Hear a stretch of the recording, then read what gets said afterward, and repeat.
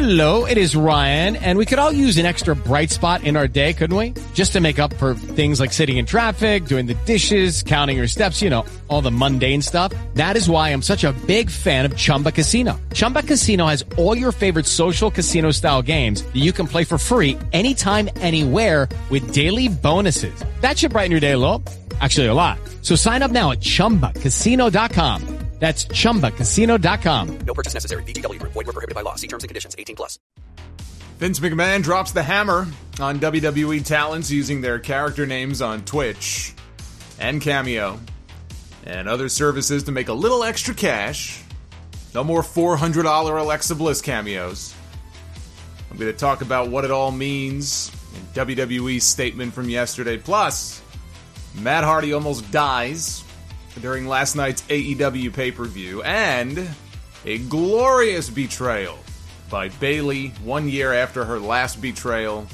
Some great storytelling on what I thought may have been the best SmackDown of the entire year. All that, and you know there's even more on this, the first September sound-off of the year.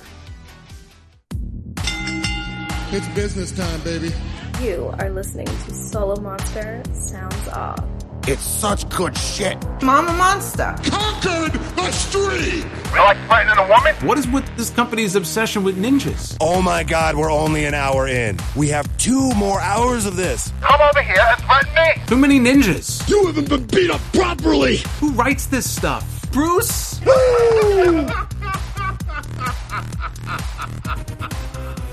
Happy Labor Day weekend. I am the Solomonster, and this is episode 668 of the Solomonster Sounds Off for Sunday, September 6th, 2020.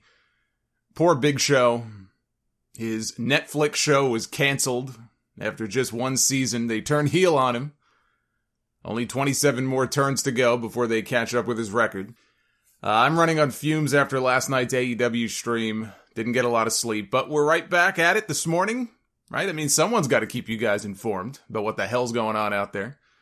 Be sure to support our sponsors. Biggest sponsor that you can support is Audible. They've been with us for a long time. audibletrial.com/Solomonster. Get yourself 1 free audiobook, or if you're an Amazon Prime member, apparently you might be able to get 2 free audiobooks when you use our link. Can't verify that myself right now, but that's what I've been told. So go ahead and sign up for the 30-day trial with that link, and you get to pick 1 free audiobook of your choice. And even if you cancel the trial, you get to keep your book no matter what. So go ahead and support the show. audibletrial.com/Solomonster. And there is an ongoing t-shirt sale going on right now on Pro Wrestling Tees now through tomorrow afternoon, Monday at 1 p.m. Eastern.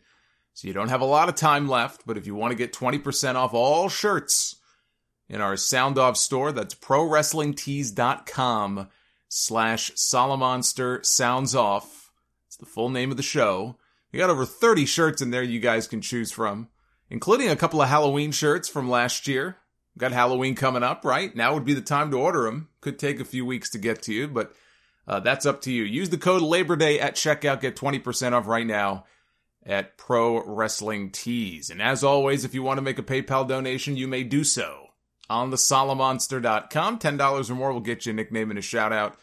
And we got a lot of people to shout out this week, so we're going to break it up a little bit, including the Portland pop star Paul Hamilton, John Loose Cannon Lopez, Deadpool James Herrera, the Florida Freebird Brian Becerra, Out of Control Cody Thomas, Beast Mode Brock Joseph, Raymond the Mountie Medina, Fast Blast Tim Banks, Rolex Robin Party. I've not heard from Robin in quite a while, so good to hear from Mr. Rolex, the Maniac Moderator Jeff Littman, Velvet Revolver Robert Murray, D-Venom John Iru, Stephen Handyman Hallistick, the Chicago Slayer Willie Eichert, Project Zero Mortals Wayne Ashanti, and a very special shout out to the Hispanic Panic Alicia Fries, wishing her a very happy birthday, not only from myself, but from her husband, Kevin. I know Kevin has been through the ringer, and she has been by his side through it all.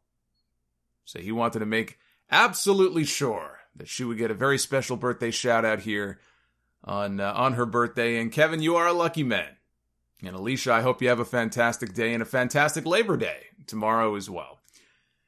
Body Snatcher Eddie Hirobi has a very important shout out he wanted to share. He wanted to bring attention to a GoFundMe campaign that was started for Scott J.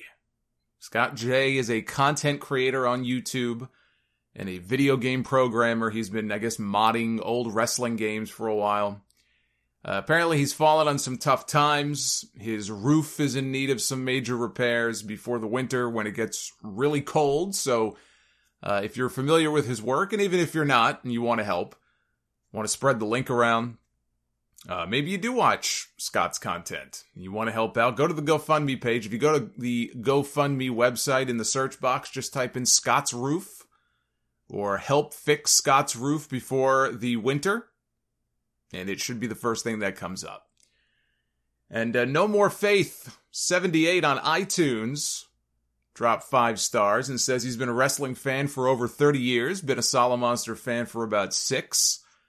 Incredible content, keep up the amazing work. Jay Wrestling Fan, he's been listening since 2015. Bacon97, been listening for 4 years after hearing my clips on YouTube. And Mantis Toboggan says the Sound Off is the best independent wrestling podcast out there. I try to keep it fair. I try.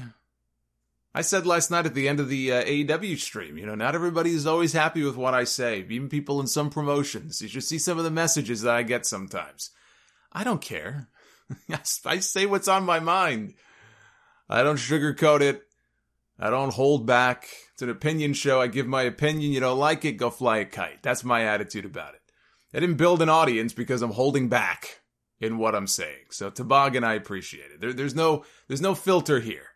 There's no handcuffs here. So if you didn't hear your name, stick around, because we got more reads coming up in a little bit, but we got to get going here. I mentioned this on my Dynamite stream a few days ago, but I wanted to mention it again. The death of Casey Michael this week. Casey was the founder of the Squared Circle Sirens website back in 2014, is when he started that site. He was a huge fan of women's wrestling. Huge fan, huge advocate for the ladies. He had befriended a lot of them. I know he had a lot of, sources and ins at the Performance Center. He had broken some scoops before that I even gave him credit for here on this podcast. You may have heard the name here on the Sound Off over the years a few times, Casey Michael. He was only 26 years old. Young guy, very young guy. And he had been dealing with some very serious health issues for the past couple of years, I think. And after his second liver bowel transplant, I guess his body just could take no more, and he passed away. $7,500 was raised. Could be a little bit more than that by now, but when I checked yesterday, it was $7,500 on a GoFundMe towards his funeral expenses. Nearly tripled the listed goal. A lot of wrestlers donated. Mia Yim, I know, helped raise some of that money on a Twitch charity stream. One of the last tweets that he posted really, I think, summed up his love for women's wrestling. This is only 4 days before he died. He tweeted, "Women's wrestling is just the best. I am blessed." So I was very sorry to hear about his passing. AEW All Out was last night from Daly's Place in Jacksonville. If you missed the stream, it's all up and waiting for you. The video stream is up right now. My full review on YouTube. Please go to the channel and sub to the channel. We had over 2,000 watching me live last night, and we are now well on our way to 60,000 subs on the channel. I just broke 59K less than a week ago, and we're already nearing 59,400. So by my math, it's very possible that we can break 60K in the next couple of months. In fact, my goal, it's a little ambitious, but my goal is to try to break 60K by the time we hit our 13-year anniversary of the podcast, coming up in November. But I can't do that without you. So let's do it. Let's get it done. 60K by November. That's my goal. As far as All Out is concerned, I thought it was the weakest of all the AEW pay-per-views that I have seen so far, which is not to say that it was a thumbs-down show or a bad show. It was not. It was a thumbs-up show, and I think the Twitter poll results reflect it, The last I checked, it was like 59 up, 41 or 42 down. I probably would go somewhere in the 60 range, like 6.5 out of 10 is probably what I would do. But the expectations for these events, and they only have 4 big pay-per-views each year, have been so high. And Revolution back in February and Double or Nothing back in May were such, excellent shows. This one does not rank, alongside those or above those. But I thought Thunder Rosa and Hikaru Shida had a damn good match. I thought Kenny Omega and Hangman Page against FTR, a very good match. Should have been shorter. I think it would have benefited from being about 8 to 10 minutes shorter than it was. But they had a very good match that I think in a different environment. If the circumstances were different, a different building, full crowd, different environment, like the Bucks and Hangman and Omega had back in February, that this match could have been fantastic. Could have been an incredible match. And the last few minutes I thought of Jon Moxley and MJF in the main event was what saved it for me. I was not really feeling that match at all until the final minutes of the match. The show just felt very long because it was very long. But they can almost get away with it because they don't have that many pay-per-views. I can almost understand it, but last night it just felt long and it dragged. And there were some moments during the show, which I'll get into here in a second. The main thing being Matt Hardy, that for me, really for a while there in the middle, took me right out of the show. And that just did not help. Now in the Battle Royal, they have the big Casino Royale Battle Royale. And they always have the Joker card. So the final entrant is the mystery entrant, number 21. They draw the Joker suit. We never know who it is. And the big surprise last night turned out to be Matt Sydal. Not a huge surprise, but haven't seen him in a while. So he came out to make his AEW debut. And it was very unfortunate. The first big move of the night for him. He went to go up top to hit a move that I'm sure he's hit 1,000 times before. The big shooting star press off the top. But he slipped and fell. He's lucky he didn't kill himself, the way he hit the ropes on the way down. But I said on the stream, I think his ego was more bruised than any part of his body. I felt really, really bad for him. And then the Matt Hardy stuff. Not a great night for people named Matt. The Matt Hardy stuff, him against Sammy Guevara, broken rules match. Didn't go very long. Went longer than it should have, even though it didn't go very long. This was one of the scariest things that I have ever seen on a pay-per-view before in my life.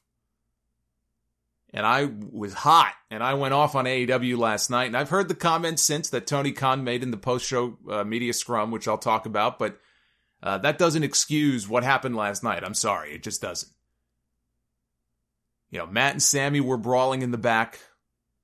That's where things basically started on the football field next door. Matt's looking for Sammy. Sammy shows up in a golf cart. They end up in the backstage area. And they end up on a scissor lift. And down below and I didn't realize there were 2 tables. I thought it was just one table. There were 2 tables down below. But they're on this scissor lift that's going up, up, up, up, up. And now they've got to be every bit of, 10 to 15 feet in the air, probably 10 to 12 feet maybe.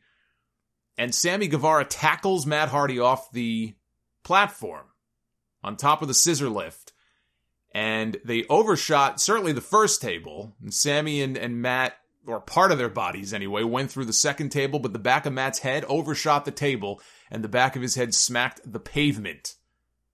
And it was obvious what happened, and if you looked at Matt, and one of the scariest things I've ever seen, you could see that his eyes were open, but he had the dead eyes. He wasn't there. And his body went stiff, and he wasn't responding to Aubrey Edwards, and Aubrey Edwards was probably scared shitless. She put the X sign up. She was doing what she was supposed to do. I'm sure she was scared. She was probably terrified. But it was a while before the doctor came over to check on this guy. Now, maybe the doctor was coming from a different part of the building. He may have been at the ringside area. He had a rush over. I'll give him the benefit of the doubt. But, Matt, he's trying to get back into it, and this thing should have been ended a lot earlier than it was.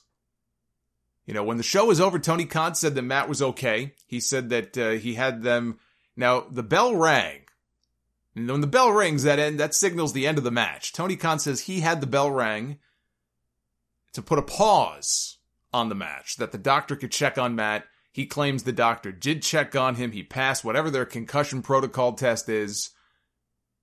But he was very concerned as you watched Matt continue on because they brawled back into the building. They went right to the finish. Clearly, they went right to the planned finish, which involved them climbing up on a truss. They climbed, again, another 10 feet in the air. Now, you're watching a guy who just took a tumble from 10 or 12 feet up and smacked the back of his head on the ground, and now he's climbing back up into the air?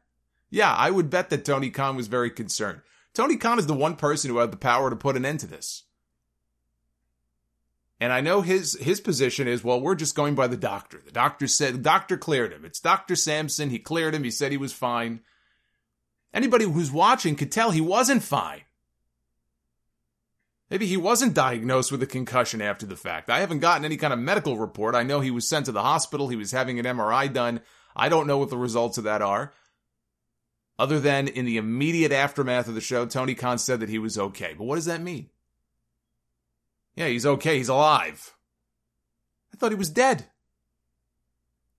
How that match was allowed to go on like that when Aubrey Edwards seemed to be doing her damnedest to say, you know what, let's put an end to this, was disgusting.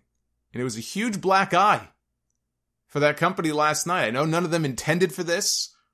I'm sure they were all very upset about it, but this was not handled well at all. And Matt's wife was going off on Twitter and on Matt, but also on the company. And you know what? She had every right to. She was 100% correct.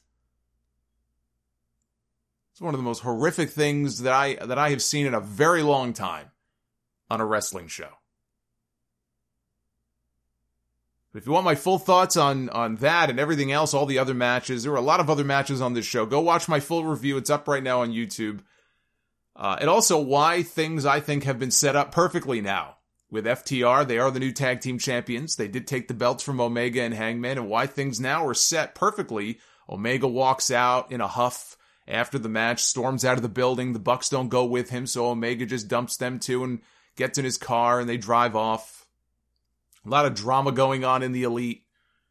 That story is progressing very nicely, exactly as I figured it would. Things are set up very well now for this first match between the Bucks and FTR and whatever split is going to happen between Hangman and Omega, which I'm kind of happy they didn't, pull the trigger on that last night. Maybe they will on TV this week. I think you could even milk it a little bit more. But clearly that friendship, that partnership, that team is going to be a thing of the past. Tony Khan also revealed the other day that it was Kenny Omega's idea to bring Thunder Rosa into the company and get the lines of communication open between Tony Khan and Billy Corgan. Rosa did an interview with Fightful.com where she mentioned that WWE had invited her for a tryout last September, so a year ago this month, but she passed on it because at the time she had been training for her MMA debut.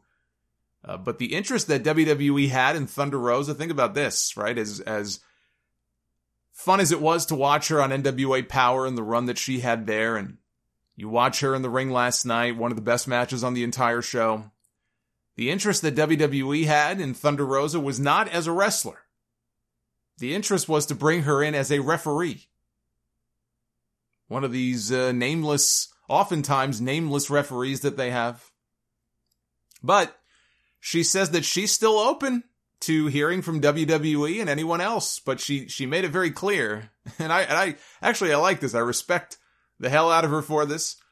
She said that she's definitely open to hearing offers or maybe one day working for WWE, but she would prefer that companies come to her if they have an interest and not the other way around. She's not going to go begging for a job somewhere. If they're interested in bringing in Thunder Rosa as a wrestler, as a referee, whatever it may be, you're going to have to go to Thunder Rosa. Good for her. She knows her worth. Now, unopposed on Wednesday night, I want to just get all the AEW stuff out of the way now, and then we can get into the other big stories of the week. But unopposed on Wednesday night, Dynamite did 928,000 viewers for the go-home episode, which wasn't very good. The number was great. I didn't think the show was very good, but the number was great. I just happen to think it was one of the weaker Dynamites in many weeks. But that 928,000 was the show's highest mark since February, pre-pandemic. Key Demo was up 24% from the week before. That's the highest mark since January. So the numbers were great for the show. AEW and NXT on Tuesday and Wednesday night this week combined for over 1.7 million viewers. That is the highest number of total viewers for both shows since November. The difference is this time, of course, they were not airing on the same night. Now, I said this on my NXT stream on Tuesday night, and these numbers bear it out. NXT should move to Tuesday nights. That is the move to make. And I'm seeing conflicting reports now about whether or not this might be happening. You know, some are saying that it's up for consideration. USA Network would prefer that they move to Tuesdays because then they can chart in the top 10 in the demo more often. That's really what these networks care about. Then I see Dave Meltzer is saying the opposite, that when the idea was broached a while back, Vince McMahon immediately shot it down point blank because their sole goal, WWE, according to him, their sole goal, WWE and USA both, was to try to put AEW out of business and make Dynamite a failure.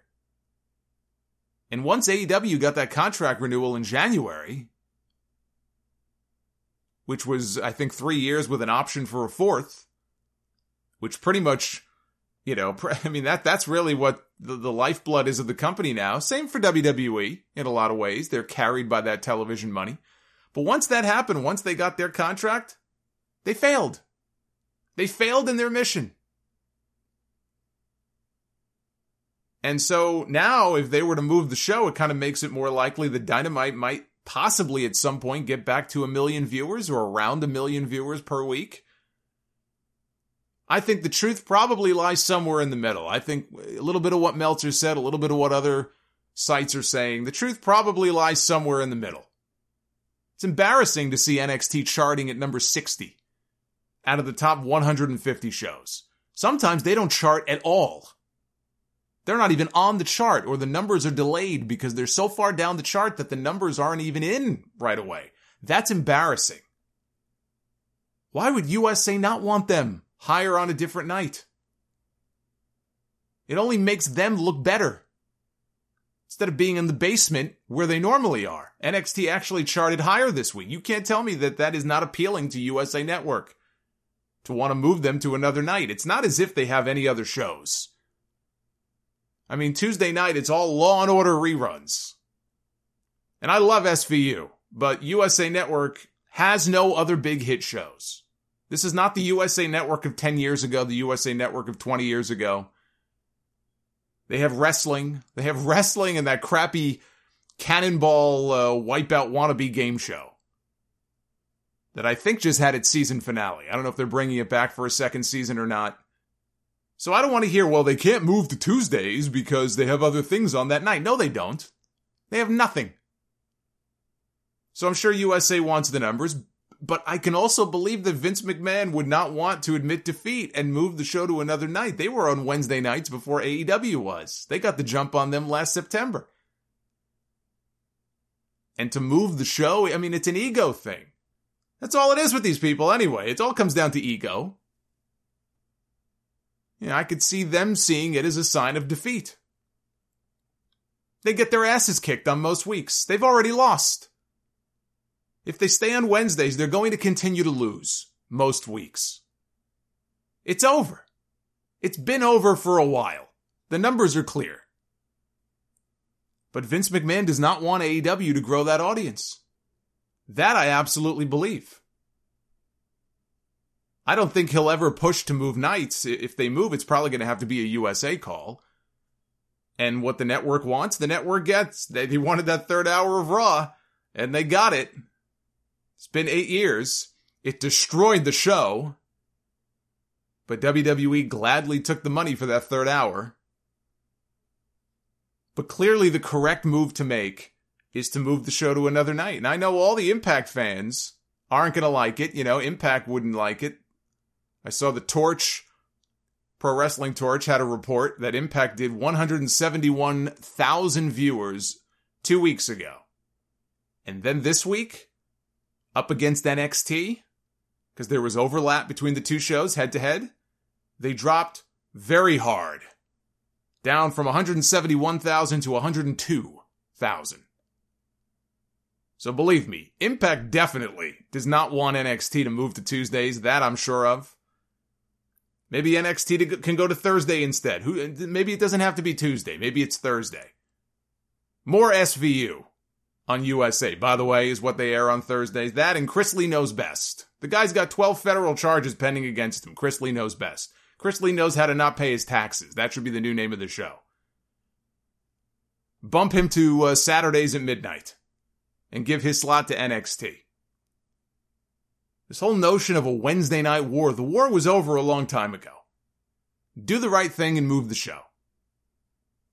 And if you want my thoughts on the Fatal 4-Way from Tuesday night, go back, that full review also up on YouTube, did a whole show on it. I was heated about that finish. This Tuesday, it's Finn Balor against Adam Cole to maybe, possibly this time, after their tie finish at the end of that 60-minute Iron Man match, maybe this time we'll actually get a winner. Maybe this time we'll actually have a new champion crowned. And if we do, I think it's Finn Balor. Shout out to the Diamond Dallas Dance Machine.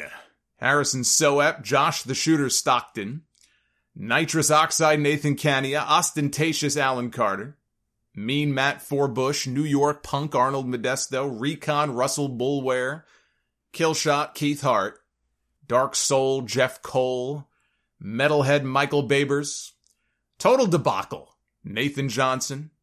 Thank you for the nice words, by the way, Nathan. Night Stalker Naef Al-Safar. I just saw his super chat last night. Naef is one of my big supporters. The Firebomber Craig Foster, Eric First Blood Fisher, Stormy Skies Ryan Spies, the Miami Mauler Danelle Phillips, first-time donator, and B-Mac Attack, Bernard Hicks, who is celebrating a birthday today. Happy birthday, brother. And he wants to give a shout-out to all the first responders and all the healthcare workers out there. I will second that. The big story of the last few days has to do with WWE informing its talent that those who are using their name and likeness in ways that are detrimental to WWE with third parties must cease doing so by October 2nd or risk fines, suspension, or termination. Now, this was said to be communicated to the roster directly by Vince McMahon himself, either in the form of a group phone call or an email. I've heard differing stories about how it was communicated. And the language there was vague enough that a lot of the talent have been very concerned these last few days about what this all means. It has a lot of them on edge. They have personal streaming channels on YouTube and Twitch. Others are on Cameo and Patreon. I know Elias has a Patreon page under that name. Elias, which is not his real name. I don't know if any other WWE talents have a Patreon. I'm sure some of them might, but I know he definitely does. This story has gotten some mainstream attention. Mick Foley, I saw a lot of wrestlers have chimed in on it on social media. Mick Foley chimed in on it. He thought, he talked about what a crummy thing he thinks that this is. Kevin Nash chimed in, replied to Mick, and said, as 1099 independent contractors, you are an employee. If you have to show up at a specific time and are restricted monetary gains in your personal time, ask for your health insurance coverage and profit sharing. Okay, round two. Name something that's not boring. A laundry? Ooh, a book club. Computer solitaire, huh? Ah, sorry, we were looking for Chumba Casino. That's right, ChumbaCasino.com has over 100 casino-style games. Join today and play for free for your chance to redeem some serious prizes. ChumbaCasino.com. No purchase necessary. Void where prohibited by law. 18+ terms and conditions apply. See website for details. With Lucky Land Slots, you can get lucky just about anywhere. Dearly beloved, we are gathered here today to... Has anyone seen the bride and groom? Sorry, we're here. We were getting lucky in the limo and we lost track of time. No, Lucky Land Casino, with cash prizes that add up quicker than a guest registry. In that case, I pronounce you lucky. Play for free at LuckyLandSlots.com. Daily bonuses are waiting. No purchase necessary. Void where prohibited by law. 18+. Terms and conditions apply. See website for details. So this has upset a lot of people. Due to the uproar, WWE had to make a statement. They probably saw this as getting out of hand. So they issued a statement yesterday, Saturday. This is what they said. Much like Disney and Warner Brothers, WWE creates, promotes, and invests in its intellectual property, i.e., the stage names for performers like The Fiend, Bray Wyatt, Roman Reigns, Big E, and Braun Strowman. It is the control and exploitation of these characters, and what a rich word. I know what they mean when they use that word, but boy, them using that word can mean so many different things. The exploitation of these characters that allows WWE to drive revenue, which in turn enables the company to compensate performers at the highest levels in the sports entertainment industry. Notwithstanding the contractual language, it is imperative for the success of our company to protect our greatest assets and establish partnerships with third parties on a company-wide basis rather than at the individual level, which as a result will provide more value for all involved. The moment I saw the word notwithstanding, I knew it was drafted by Vince McMahon himself. That is just one of those Vince McMahon words. That is one of those Vinceisms I've talked about before. Now, I think there's been some confusion because of a Wrestling Inc. report that stated that McMahon also made a comment in this call or this email about not only owning their character likenesses, but owning their real names as well. Fightful later heard from a number of wrestlers clarifying, saying that McMahon never said that. He never said that he owns their real names, even though there is language in the standard WWE talent contract, and there have been contracts leaked over the years. I mean, it's not that hard to do a Google search and find copies of contracts that, I would imagine even contracts from 15 years ago are probably in the legal language. I mean, maybe they're even more restrictive now, but they're probably not radically different. If you want to look it up and just see some of the language in these contracts, there is language in the contracts that talks about their legal names. And I think that's where some of this confusion comes from. Now, I can understand WWE claiming ownership of their character names, which they're well within their rights to do. Vince McMahon does not want The Fiend Bray Wyatt to sell Fiend foot fetish photos on OnlyFans. That I can understand. That would be detrimental to more than just WWE if such a thing existed. But the idea that if you have a YouTube or if you have a Twitch that you derive income from on the side, whether it's advertising revenue, whether it's tips and donations or super chats or whatever it may be, and the idea then that you would be forced to shut them down, even if you run them under your legal name, that is disgustingly wrong. And I doubt that it would ever hold up in a court of law if challenged. I don't care if it is in the contract or not. I doubt very seriously that something like that would hold up in court. And I'm not a lawyer. I'm not claiming to be. WWE has done well exploiting loopholes before. They've got a great army of lawyers. They've won many court cases before. But they've also never really truly been challenged by a lot of these things, especially by existing talent. It's really not happened before. You've had people who have left the company, people who have been released, that have raised the stink or tried to raise the issue of independent contractor against employee status. I think Raven and other people over the years have tried and have failed. And in some cases, it might be a statute of limitations issue where time has expired. But there are a lot about these WWE contracts, these talent contracts, that probably would not hold up in a court of law if they ever were seriously challenged on it. Now, WWE is supposedly going to clarify, and they're going to try to better explain things to the talent at TV this week and assuage whatever concerns they may have, so we'll get a better sense, because it's going to leak out. So we'll get a better sense in the next few days of whether or not this is all blown out of proportion, or if indeed they are going to make these guys close down some of their personal channels. I saw what Mike Rome, WWE announcer Mike Rome, said on his Twitch. He believes that it's just a case where you're not allowed to use your character name on your personal channels. That's his understanding of it. A lot of them have started making money on Twitch and Cameo to supplement their income. During the pandemic, there's no live events anymore. But a lot of them have been making money long before the pandemic. I don't want to just use the pandemic as an excuse. Big E started taking requests on Cameo early last year in 2019. He even talked about it. He plugged his Cameo. He was just on the R-Truth game show. R-Truth has this game show on the WWE network that started up recently, and Big E was on there. He just plugged his Cameo stuff on the WWE network. And in fact, he was talking about having rejected, I think this might have been the only request he ever had to reject. He rejected one request from somebody who wanted him to oil himself up on camera and make his pecs bounce up and down. He turned that one down. He said that one went a little too far. But there was a PR company just in the last couple of weeks that compiled a list of the top WWE earners on Cameo. And you know what? I would not be surprised if this had a lot to do with what we're now hearing about. If this is what got the companies and Vince McMahon's attention. And I know there's concerns about other people. There's been reports of Lana and other people, getting endorsement deals and such for products or beverages. But this report just came out in the last couple of weeks. That to me is too much of a coincidence.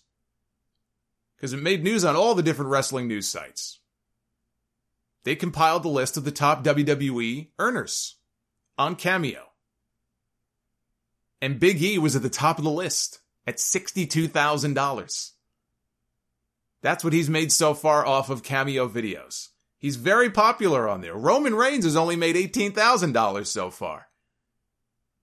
But Roman Reigns also charges $500 a video. Big E charges a lot less. I think Big E is like $125. I think Big E used to charge like $50 and $100. Now he's up to $125. He's not charging Roman Reigns money. He's at least a little more reasonable. But the key is Big E bills himself on there as WWE superstar Big E. 1/3 of the New Day. And if WWE wants him to stop referring to himself on there as WWE superstar Big E, I don't think that's unreasonable. But if he switched to his real name on there and said, hi, my name is Etor, he probably would not make nearly as much money. But if he did and they still wanted him to shut his page down or share in the profits that he makes, that's what I have a problem with. That's crossing a line. That's where I think a line is being crossed. When these guys are designated as independent contractors and not as employees of the company. They want the control over their talent that comes with being an employee, but without providing the actual benefits that come with being an employee. They want to have it both ways. Some of these guys have YouTube channels that are actually great, that are a lot of fun and very entertaining. Sheamus has a great channel called Celtic Warrior Workouts, where he works out with a different WWE star each time. He interviews them for the first 10, 15 minutes of the video, and then he works out with them. He does their workout.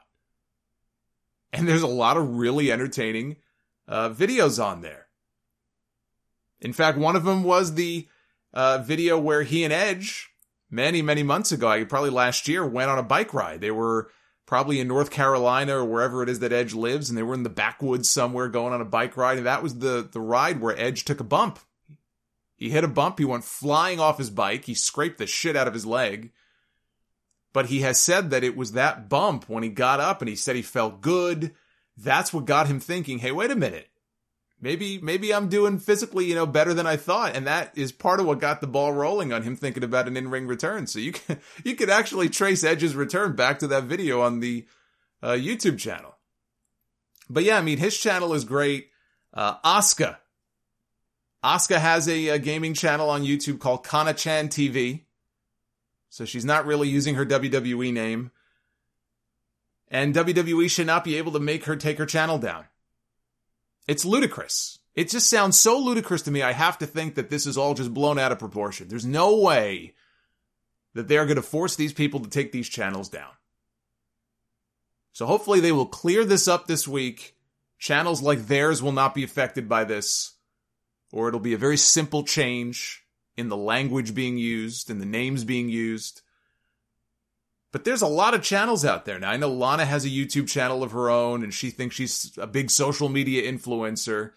Mia Yim and Zelina Vega have their own Twitch channels. AJ Styles just went from Mixer to Twitch himself.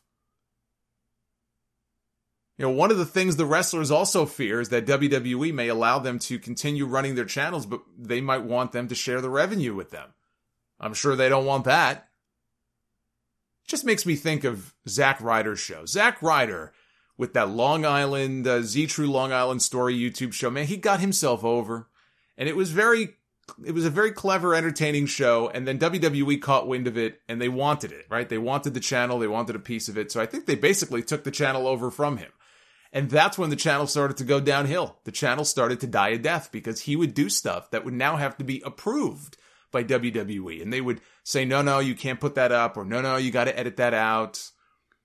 Plus now they either owned it or they owned a piece of it, so they were probably sharing in whatever money the channel made. Once they touched it, they basically killed it. They basically poisoned it and it died.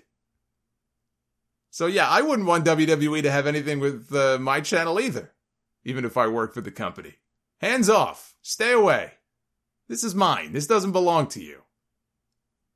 Xavier Woods, he's got his Up, Up, Down, Down gaming channel on YouTube, and none of the wrestlers that he uses on that channel, including himself, they don't use their stage names. So on there, he's Austin Creed?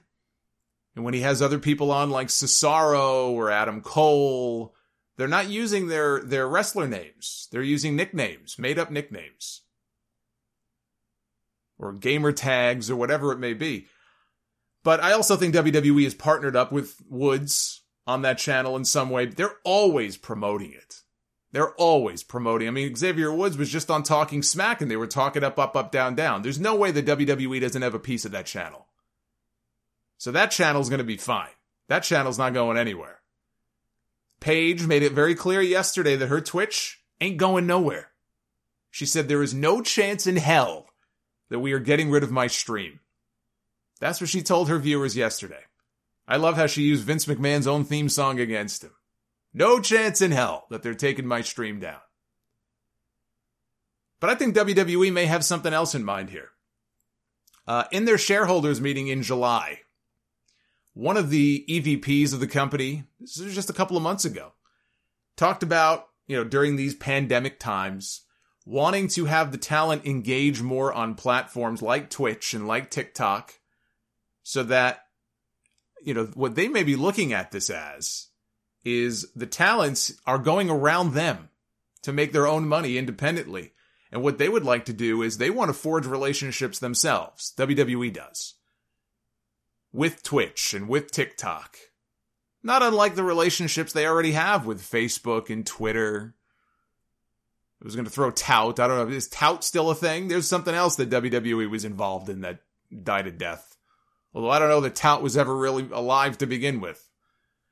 But they probably say, look, you guys are making your own deals here. We want to be the ones to form the deals. But of course, if they do that, WWE, the company is going to be the ones who net the bulk of whatever money is made. The wrestlers might get some residuals out of it, but I don't think it would be as much as if they were just working on their own directly with these different platforms. But if WWE says otherwise, or there's language in the contract that states otherwise, where even with your real name or something that you're not allowed to do this, you're not allowed to do that, challenge it. Challenge it. One issue is that WWE is a multi-billion-dollar company. They have a team of lawyers, which makes it very difficult to fight back if you're just one person. And I can also understand not wanting to piss off your employer in the middle of a pandemic when you have 50 million Americans out of work. I get it. But it's all about strength in numbers. This shouldn't be one or two people challenging the almighty WWE. That's not going to work. They will crush you. They will crush you. With Lucky Land Slots, you can get lucky just about anywhere. Dearly beloved, we are gathered here today to... Has anyone seen the bride and groom? Sorry, we're here. We were getting lucky in the limo and we lost track of time. No, Lucky Land Casino, with cash prizes that add up quicker than a guest registry. in that case, I pronounce you lucky. Play for free at LuckyLandSlots.com. Daily bonuses are waiting. No purchase necessary. Void where prohibited by law. 18+. Terms and conditions apply. See website for details. With the Lucky Land Slots, you can get lucky just about anywhere. This is your captain speaking. We've got clear runway and the weather's fine, but we're just going to circle up here a while and get lucky. No, nothing like that. It's just these cash prizes add up quick. So I suggest you sit back, keep your tray table upright, and start getting lucky. Play for free at LuckyLandSlots.com. Are you feeling lucky? No purchase necessary. Void where prohibited by law. 18+ terms and conditions apply. See website for details. It's not about 1 or 2 or 3 people. It's about strength in numbers. If they have one big talent meeting this week and WWE does not clarify things to their satisfaction, the power lies in the hands of the talent. The only way to change things is for the talent to band together and say enough is enough. They're not going to suspend their entire roster. They're not going to fire everybody on the roster for non-compliance. They're not going to do that because without the talent, they have nothing. But what always happens in these situations, and it happened, I think, with the COVID stuff a few months ago, is, by and large, they stay silent. Or they grumble about it to, wrestling news sites anonymously. You're not going to change anything just griping about it to Dave Meltzer. They need to speak up and stand up for themselves if it really bothers them that much. That's what all these reports initially said. The talent is concerned. The talent is upset.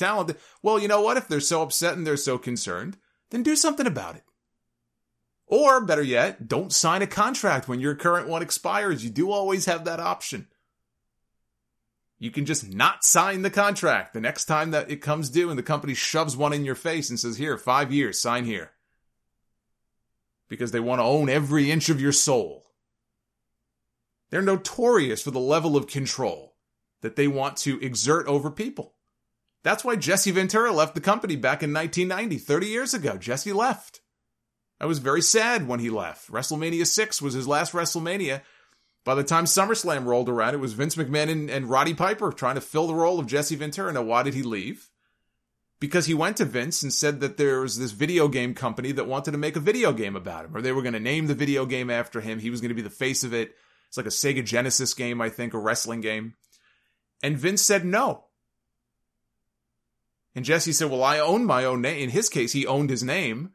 He says, you can't tell me what to do with my name. And Vince said, if you do this, you're gone. And Jesse said, well, then I guess I'm gone. He stood his ground. And he left. And he ended up in WCW.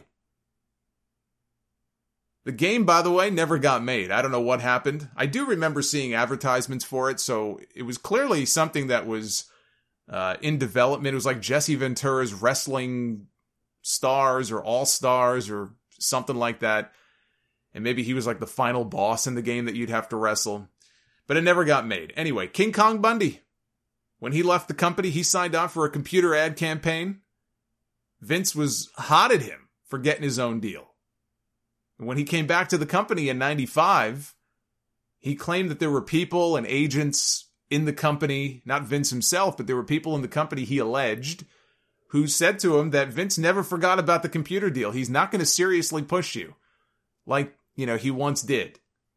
I mean, he gave him a job, but they said he's never going to seriously push you. He never forgot about the video game deal. All those years later, he never forgot. Now, is that true? I don't know. I mean, that's what he claims he was told. King Kong Bundy had no business being pushed in 1995 the way he was in 1986, but that's a whole other issue. Wade Barrett, I'll give you one last example. Wade Barrett just came back to the company, right? He's in the process of trying to work out a deal to return full-time, this time as an announcer. One of the reasons that he said he left the company originally was because he was getting all kinds of offers. He was getting some movie offers for little, parts. He was getting sponsorship and endorsement opportunities. I don't know if this was coming from the UK or if this was from, coming here in the States. But he was getting all of these offers, and he went to the company and he would tell them, listen, I have an offer to do this. I have an offer to do that. And look, the movie offers I can see being an issue. If you're going to film a part in a movie and it's going to take you off the road for 3 weeks or a month or something, then I get it. If the company needs you, you can't just, yeah, I'm not going to go to my boss and say, hey, boss, I got to go film a movie for 2 months. Peace out, keep my office warm, because he's going to be like, yeah, get the hell out of here. So that I kind of understand. But like, even something like a commercial or something that maybe would have taken a day or two to shoot. He goes, nope. They said, no, we need you here. And they would turn down every single opportunity that came in. And maybe they're, and maybe they're within their rights to say no, but then it's on the talent. The next time their deal is up, that's what he did. He said, that's why I'm not resigning. And he didn't. He left the company. That's what more people need to do. If this is how they feel, that's what more people need to do. I mean, you heard what WWE said in their statement. They compensate talent higher than any other company in wrestling, which is true, so they can get away with this kind of stuff. So many of the people who worked there, it was their dream as a kid to one day wrestle for WWE. That's a hard thing to walk away from. And I'm sure the company uses that to its full advantage. Come on. Oh, it's your dream to be a WWE superstar. Remember all the stuff that Triple H supposedly was telling Anderson and Gallows, all that nonsense? This is what they do. Come on, it's your dream to be a WWE superstar. You're not going to walk away and give that up, are you? Well, more and more people are walking away and giving that up. But the vast majority stay because they still think that they're going to make more money in WWE than they will anywhere else, and that they're going to be a bigger star, which they probably will in WWE because they have the biggest platform. They have the biggest reach, bigger than any other company in the world. Well, with the good comes the bad. And unless they all band together, and they won't, which is why there'll never be a union in wrestling. I get that question every now and then in the mailbag. There will never be. It's been 30, 40 years now, 50 years. There will never be. As long as that happens, nothing is ever going to change. I'm reminded of the FS1 interview from last summer that Bayley did. How shocked the interviewer. Remember that woman? I forgot her name, but she was shocked. The interviewer was stunned. The look on her face was priceless. It's a GIF on Twitter. It was so funny. When she learned that, oh my God, after the show, the wrestlers, you don't have anybody drive you? After a night of work and putting your body through all that stuff, like even baseball players and stuff, they have like a team bus or something, but like, you guys don't have a driver? You have to drive yourselves from town to town? Bayley said, yeah, sometimes we're driving 4 hours after a show and we get lost and we're in a dangerous place and I'm almost out of gas. And this woman was mortified by this. And then she says, you don't have a collective bargaining agreement? And Bayley probably wanted to crawl into a hole at that point. I can only imagine what was going through her head in the middle of this conversation.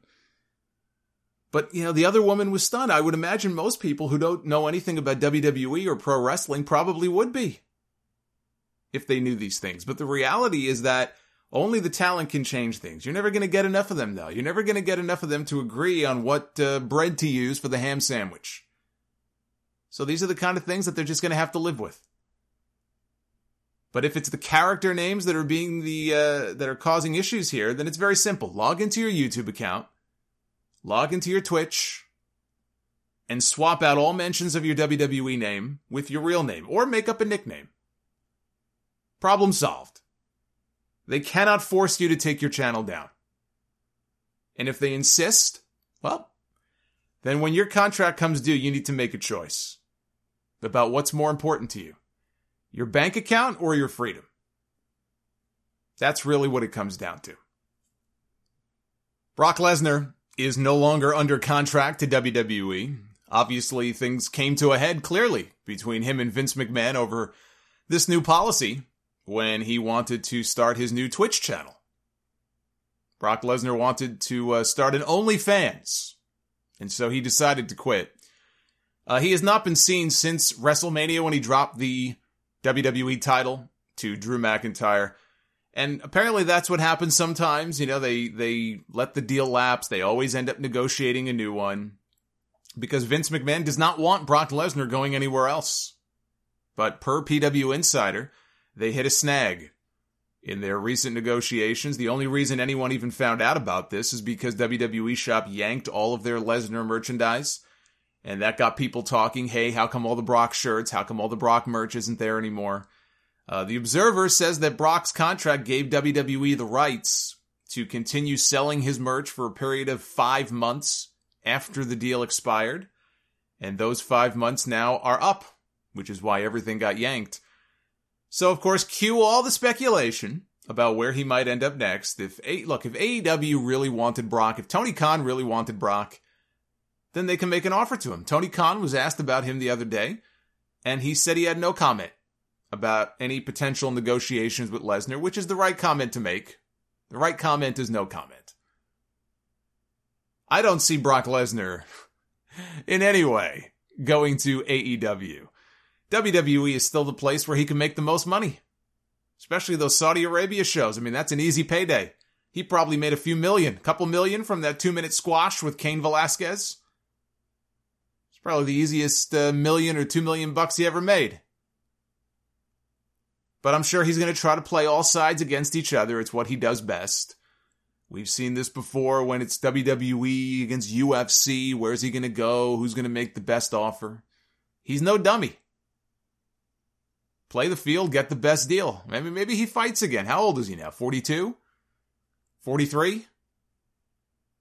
Could always do one big super fight with somebody. That's always an option. I think we're going to see Lesnar back on WWE television once they start getting fans back into the buildings. And when he does come back, he needs to be paired back up with Paul Heyman. That alliance should not be ended. I do not want to see them broken up again. That is an act that needs to be kept together until they retire, and then Heyman can induct him into the Hall of Fame. Now that could mean they do an angle where Heyman is torn between his two men, and in the end he winds up sticking with Lesnar. You know, when they're ready to end the Paul Heyman-Roman Reigns alliance, and it will come to an end at some point. It's definitely got a lot of mileage left in it. Many, many, many more months, I think. But when we get to that point, in the end, he can choose Brock over Roman. Then we'll end up with Roman against Brock again. I'm not overly enthusiastic about that, but they can go that way with it. Or Lesnar comes back and Heyman has one guy on Raw and one guy on SmackDown. He's got Brock on Raw. He's got Roman on SmackDown. That could work too. But Brock Lesnar, believe me, Brock Lesnar is going to enjoy his extended vacation before he ultimately comes back home. He's coming back to WWE. It's just a matter of when. Mauro Ranallo is not coming back to WWE. He is gone. He had missed the last few weeks of NXT television. He missed the TakeOver 30 special to fly up to Canada to be with his mother, who is apparently ailing. She is in bad health. The decision to part ways said to be a mutual one from both sides. This was not anything that was acrimonious. This was not somebody being fired or I quit or anything like that. Unlike the last time he left, which is when I think he was doing commentary on SmackDown. I remember reading that he did SmackDown commentary for like a year and a half. I think it was, and I can't even believe it was that long. It doesn't feel like he was doing commentary on SmackDown for more than maybe a few months, but I think he may have been doing it for about a year and a half. And then there were the allegations of bullying on JBL's part, because of a comment that he had made publicly on some WWE Network show. He was kind of mocking Mauro about winning, I think, the award for Best Announcer in the Wrestling Observer Awards, and I don't know what other ribs or jokes he may have, said or played on Mauro, whatever the case was. But, eventually Mauro came out, he denied it, but he didn't deny it. There was this long period of silence where he kind of let JBL twist in the wind. JBL became public enemy number one. Everybody was just going after JBL, and I'm sure he was on a blocking spree on Twitter. But he let him twist in the wind for a while until he reached a settlement with WWE, which I'm sure said that he probably couldn't say anything disparaging about the company. And then he was sort of like, John had nothing to do with it. Yeah, okay. I don't believe for a second that it had nothing to do with JBL. There may have been other issues too. I mean, look, it's a high-pressure job. You have the Irish madman in your ear. I'm sure it's not easy. But one of Mauro's close friends, Bas Rutten, even came out and he threatened JBL. He threatened him on social media. And believe me, that's not Bas Rutten just reading internet reports on Wrestling Inc. or SE Scoops. He's very good friends with Morrow. He's worked with him on TV before. They're very good friends. He's not threatening JBL because of some erroneous internet report. With Lucky Land Slots, you can get lucky just about anywhere. Dearly beloved, we are gathered here today to... Has anyone seen the bride and groom? Sorry, we're here. We were getting lucky in the limo and we lost track of time. No, Lucky Land Casino, with cash prizes that add up quicker than a guest registry. In that case, I pronounce you lucky. Play for free at LuckyLandSlots.com. Daily bonuses are waiting. No purchase necessary. Void where prohibited by law. 18+. Terms and conditions apply. See website for details. Lucky Land Casino, asking people, what's the weirdest place you've gotten lucky? Lucky? In line at the deli, I guess? Aha, in my dentist's office. More than once, actually. Do I have to say? Yes, you do. In the car before my kids' PTA meeting. Really? Yes. Excuse me, what's the weirdest place you've gotten lucky? I never win and tell. Well, there you have it. You can get lucky anywhere, playing at LuckyLandSlots.com. Play for free right now. Are you feeling lucky? No purchase necessary. Void where prohibited by law. 18+. Terms and conditions apply. See website for details. So make of that what you will. But again, there was a settlement of some kind, and both sides agreed not to speak ill of the other, and then they brought him back. They brought him back, I guess, in what they felt maybe was less of a pressure environment to do the commentary for NXT. And he has not been at Full Sail in months. Once the pandemic hit, he said to them, I'm not flying to Florida. And neither was Beth Phoenix, apparently, because she hasn't been there either. The only person that they would show on camera was Tom Phillips, until Vic Joseph took over a few weeks ago. So now they show Vic Joseph on camera, they show Wade Barrett on camera, they're there, physically there in the building. But Morrow had a studio built in his home to do the shows remotely. That's what Beth does. Notice we have not seen Beth Phoenix, we have not seen her face on television in months. But I guess Morrow was thinking about leaving for a while, and once he went up north to be with his mom, he no longer had access to work remotely, which is why he's been MIA. But there was another incident with Corey Graves. There were a couple of incidents over the years. This was last year. I mean, a couple of years ago. A couple of years ago with Corey Graves, right around Survivor Series. Graves was supposedly working his own angle because I think he found out that he was going to be working a Survivor Series match on commentary with Morrow, and he was trying to play up the whole brand warfare deal, and he made some kind of disparaging comment without telling Morrow that this is what he was doing. He didn't tell him, hey, listen, I'm going to say this. Don't worry about it. It's all part of the work. But he made a comment that apparently offended Morrow or was disparaging him in some way. And he went into a depression. He had a breakdown. You know, Morrow's been very public about his battle with bipolar disorder. All the hazing and the ribbing and the all the stuff like that goes on in this company, or even just in wrestling in general. I'm surprised he made it this long. You know, I enjoyed his work. He had a very distinctive voice of his own, very different than the average WWE announcer. And I think the show is going to suffer when it comes to those big moments or those big main events not having him there. I have a newfound appreciation for him. Watching that Sasha Banks Bayley angle on SmackDown on Friday night where Michael Cole and Corey Graves sounded comatose.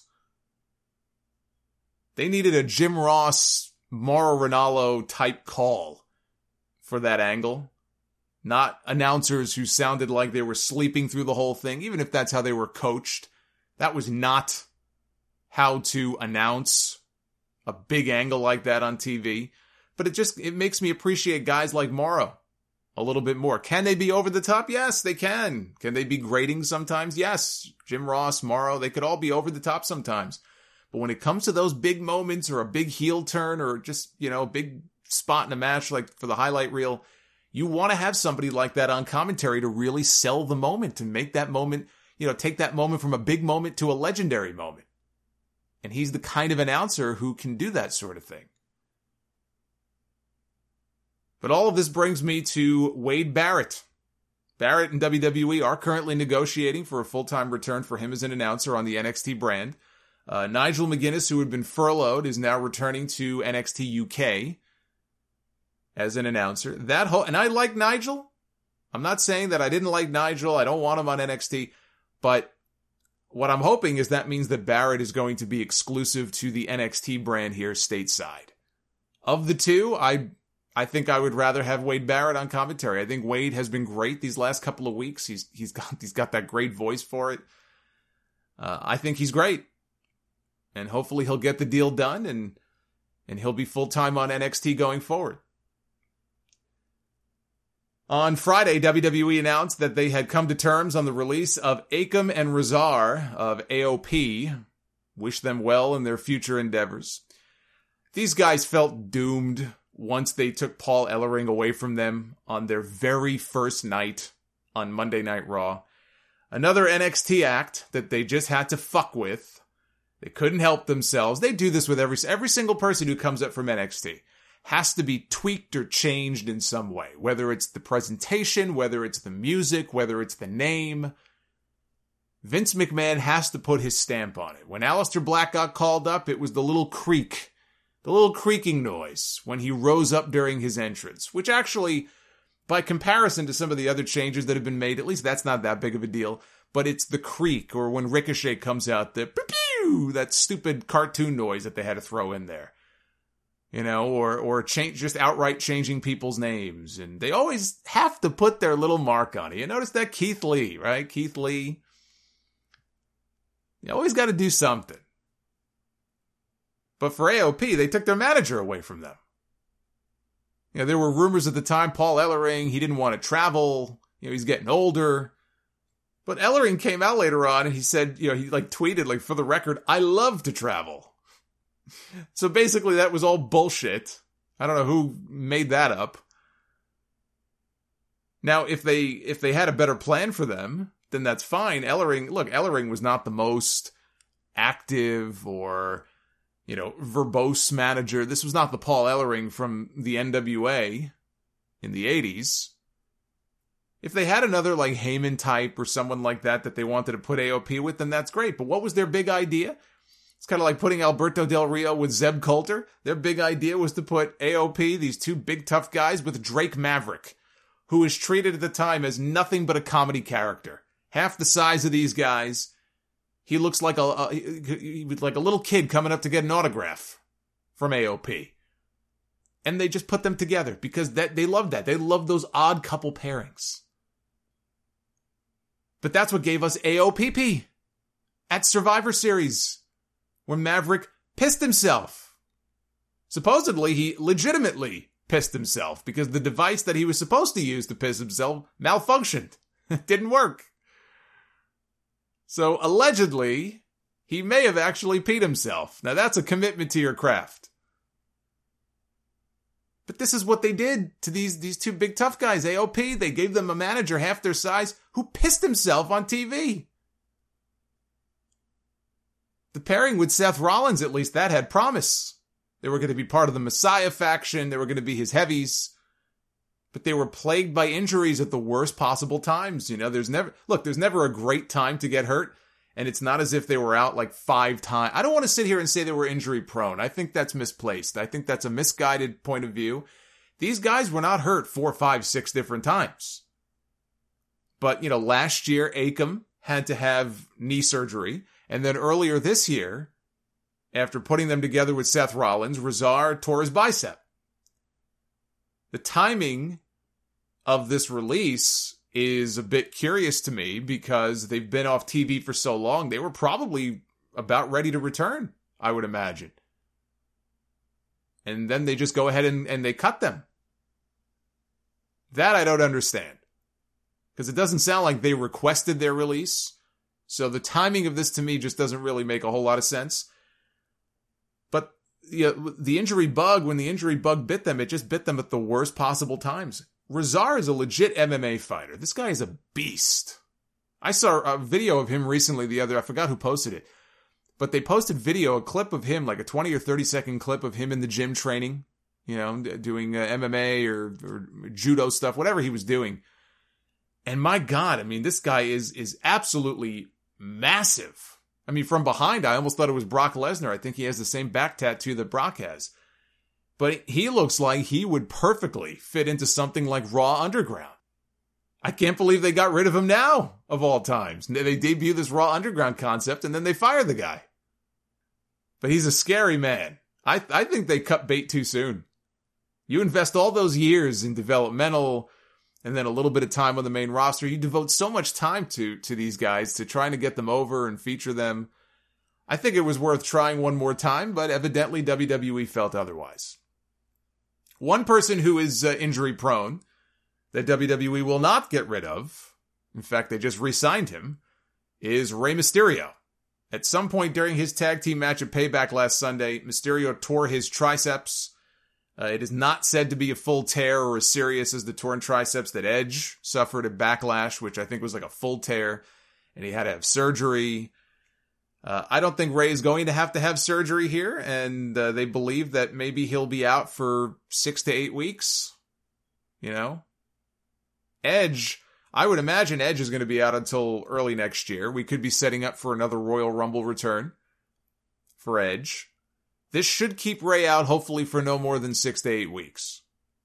But it was enough to keep him out of his match on Raw with Seth Rollins. They were supposed to have a singles match, and instead, Dominic took Rey's place. And for his son's sake, he better hope that his father can heal quickly without surgery and just go through some rehab and be back in a few weeks. I don't know what you do with Dominic Mysterio on Raw if his father is not around to continue this storyline. And frankly, this storyline has already run its course. I don't think this storyline needs to go on anymore. The stuff with Rollins and Rey, and I mean, it's been done to death. They've done everything that they can possibly do with it, aside from having Dominic turn and join Rollins, I guess. But I'd love to know what the logic is there if that were to happen.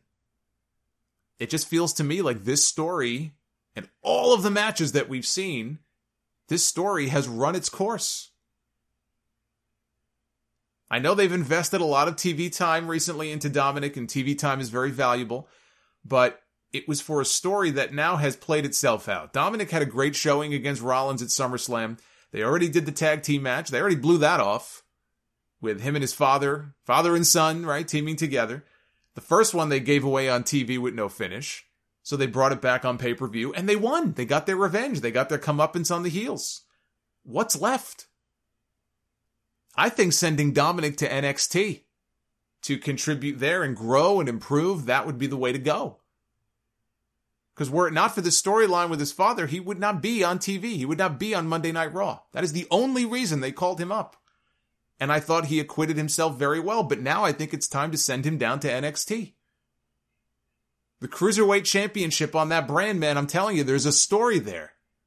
They could eventually do where he wants to follow in his father's footsteps. And he wants to win the title that Rey Mysterio once held, the Cruiserweight title. Start from the bottom and start to work your way up. Take the time to build him slowly. There's no need to rush things. You know, his little main roster run was a test, and he passed. That initiation they gave him with the kendo stick shots a few weeks ago, he passed. Now take your time with him. This kid could be something. But he has no business being on Monday Night Raw anymore. I finally finished the main event from the New Japan Summer Struggle show from the baseball stadium. They had around 5,000 people there, all spread out. A stadium that fits about 40,000, but COVID, so at least it was open air. I loved that Minoru Suzuki match with Shingo. Suzuki wins the Never Openweight title. I think his second one. The man is 52 years old, and he can move like he's 22. He has those little bursts of speed that are incredible for a guy with as much mileage on his body as long as he's been around for, probably 30 plus years at this point. It's unbelievable. And that's between MMA and wrestling, because he used to fight, then he got into wrestling. His career has been something else if you ever look him up, but I loved it. I thought that was a fantastic match. We had Ishimori winning the junior heavyweight title from Hiromu Takahashi, who has not had the best of luck lately, at least not in singles matches. And Tetsuya Naito is once again the IWGP and the IWGP Intercontinental Champion. He regained both belts from Evil in a match that I thought was very good. The interference made sense, having LIJ come to Naito's aid and fight off Bushi and fight off Dick Togo and Geto and just kind of leave Evil and Naito alone in the ring to go into the finishing sequence of the match. So basically what they did, they turned Evil and they gave him that short run as champion because coming back from the COVID break, they probably just wanted to do something really big to get people talking about New Japan again. That's why they did it. And maybe in the process, maybe they elevated Evil to another level in people's eyes, and now they have another guy that if they need to, they can headline with. Not unlike what they did with Jay White. Jay White did not hold on to the IWGP title very long either. I think he only had it about a week longer than Evil did. With the Lucky Land Slots, you can get lucky just about anywhere. This is your captain speaking. We've got clear runway and the weather's fine, but we're just going to circle up here a while and get lucky. No, nothing like that. It's just these cash prizes add up quick. So I suggest you sit back, keep your tray table upright, and start getting lucky. Play for free at LuckyLandSlots.com. Are you feeling lucky? No purchase necessary. Void where prohibited by law. 18+ terms and conditions apply. See website for details. I came from a low-income family that was struggling. You see how hard life can get. GC became a part of my life because I don't want my family to fall back into that. I never thought education would take me this far. I'm still young. I still have a lot to do in my life and just want to get things done the way I want with a good education under me. I'm Stacy, and Grand Canyon University helped me find my purpose. But I got a question from somebody on the NXT stream on Tuesday night. This was before I watched the main event. I still had not watched the main event at that point. And I said it then. I said, I can't see Evil headlining the Tokyo Dome. This was before I knew he lost both belts. So him losing both belts was not a surprise to me. The timing of it was a surprise to me. Him losing them as quickly as he did, that surprised me.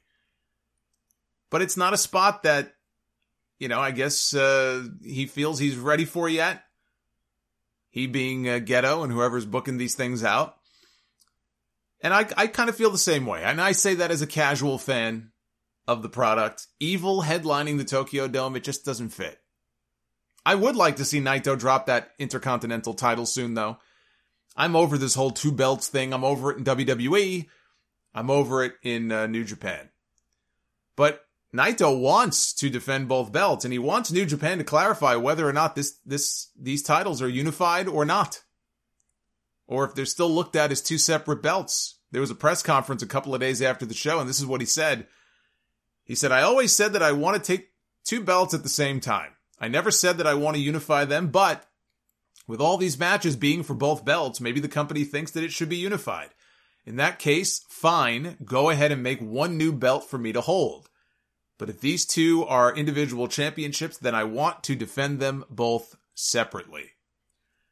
Are these unified or not? So that's what Naito wants to know. He's looking for clarification from New Japan. I don't think they should be unified, but if the champion has no idea whether or not they are or not, that probably is something New Japan should clarify for everyone. One more note real quick on the Stadium show. Kevin Kelly was at home in New York doing English commentary with Chris Charlton. He was in a studio in Japan. Kelly said that they're working on some ideas to get live English commentary for the G1 shows, which are coming up soon. And that would be nice. But I don't mind the Japanese commentary, actually. If they can't get the English commentary for the G1 shows, then Japanese commentary is fine. I may not understand what the hell they're saying, but I love their passion and their enthusiasm, and I actually don't mind it. I don't mind the Japanese commentary. Can we get Japanese commentary on Monday Night Raw, please? And SmackDown? I'd like to have that. I'd like to have Japanese commentary on these shows.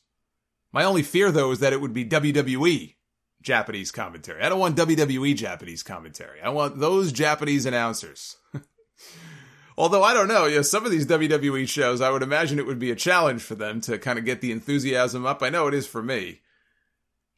Case in point, this Raw show from Monday night, they spent 3 hours of this show building to a number one contenders match for the WWE Championship when we already knew that it was going to be Randy Orton. Randy Orton is the one who put Drew McIntyre in the hospital with what they are now calling a hairline jaw fracture.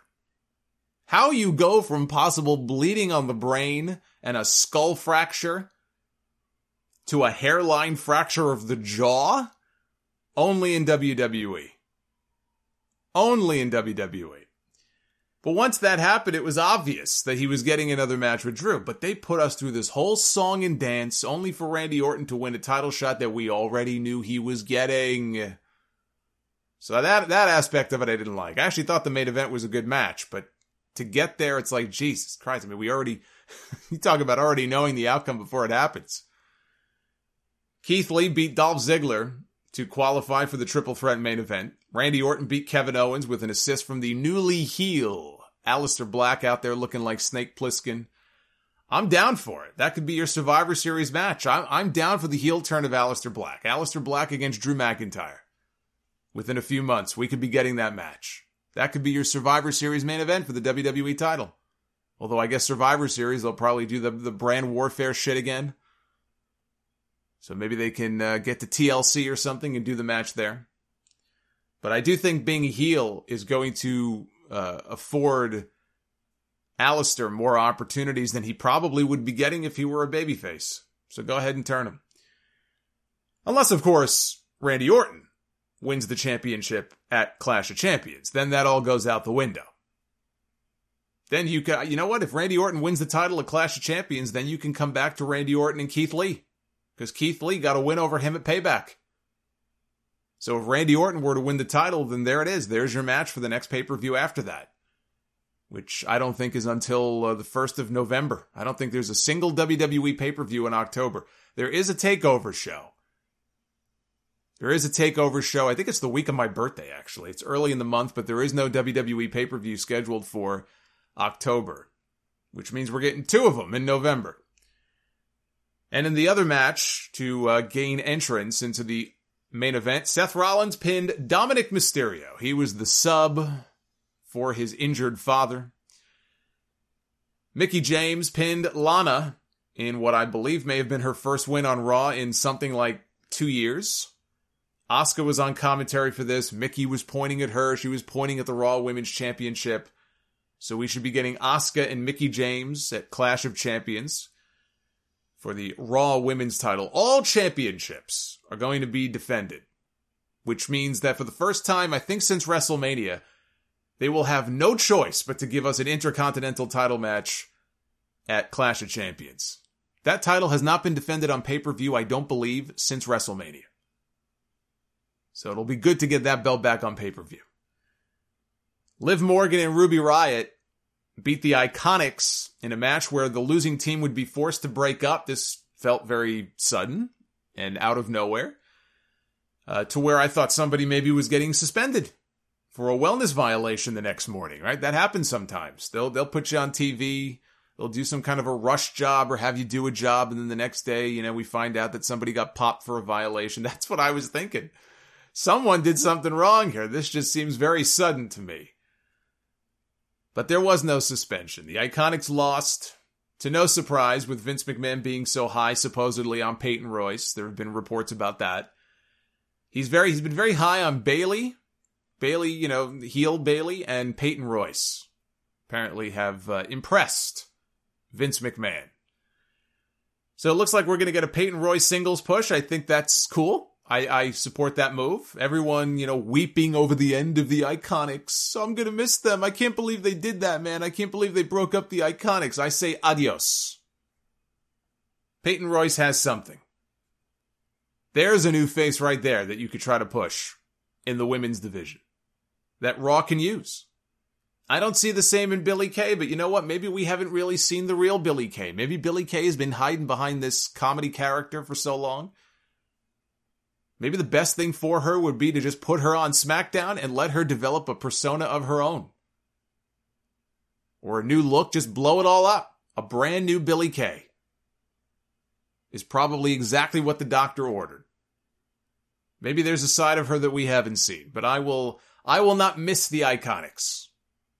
And I'm not going to mourn the end of a comedy act that I didn't care about in the first place, so I'm not going to pretend. Retribution. Speaking of acts that I'm not going to pretend to care about. Retribution is apparently going to be Raw exclusive from now on. All of a sudden, the masked men and women are going to adhere to the rules of the brand split and stick to Monday nights only. This angle is dying a death. They attacked the Street Profits in the middle of their match with Andrade and Angel Garza. They also beat up Zelina Vega. They made it very clear on commentary that it was women under the masks beating up Zelina Vega. They wanted to make sure they covered their ass on that. So Zelina got wiped out. The Street Profits got wiped out.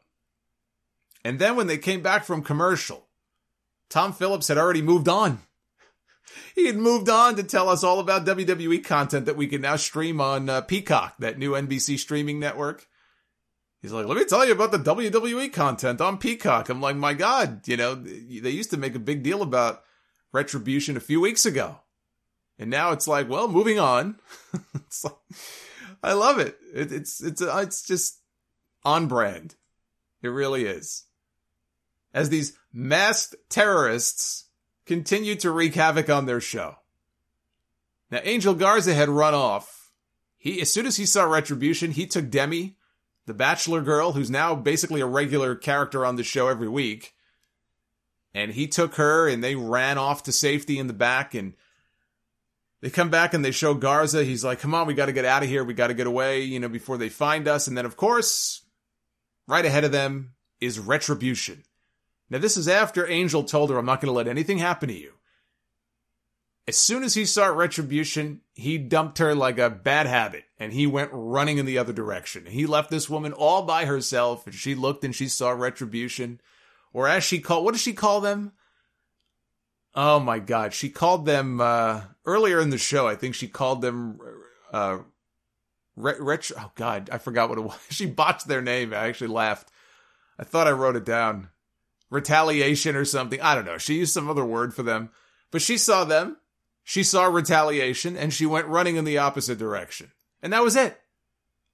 That was the last we saw of Retribution for the whole show. They are now officially just another faction. They're just another group on the show. Nobody seems as overly concerned. I mean, Adam Pearce is always running around yelling at the security guards. The security guards absolutely suck in this company. WWE has got to have the worst security that I've ever seen in my life. It's too bad Jim Dotson passed away a few years ago. Remember him from the Attitude Era? Used to be at ringside with the beret on his head. Nobody would fuck with Jim Dotson. But sadly, I think he passed away a couple of years ago. Raw Underground, I skipped because of the camera cuts. Fuck these people and their shitty camera work. I don't give a shit. The main event, pointless as the main event was, I did enjoy it. I did think it was an enjoyable match. Seth Rollins, Keith Lee, and Randy Orton. Rollins went for a curb stomp to Keith Lee, but Lee countered into the Spirit Bomb. Had the match won, but Orton snuck up behind him, hit the RKO on Keith Lee. And Randy Orton covered Seth Rollins, not Keith Lee. He covered Seth Rollins to pick up the win. At least they didn't pin Keith Lee. I don't mind him taking the RKO. I know some people seem to be bothered by that. It didn't bother me at all.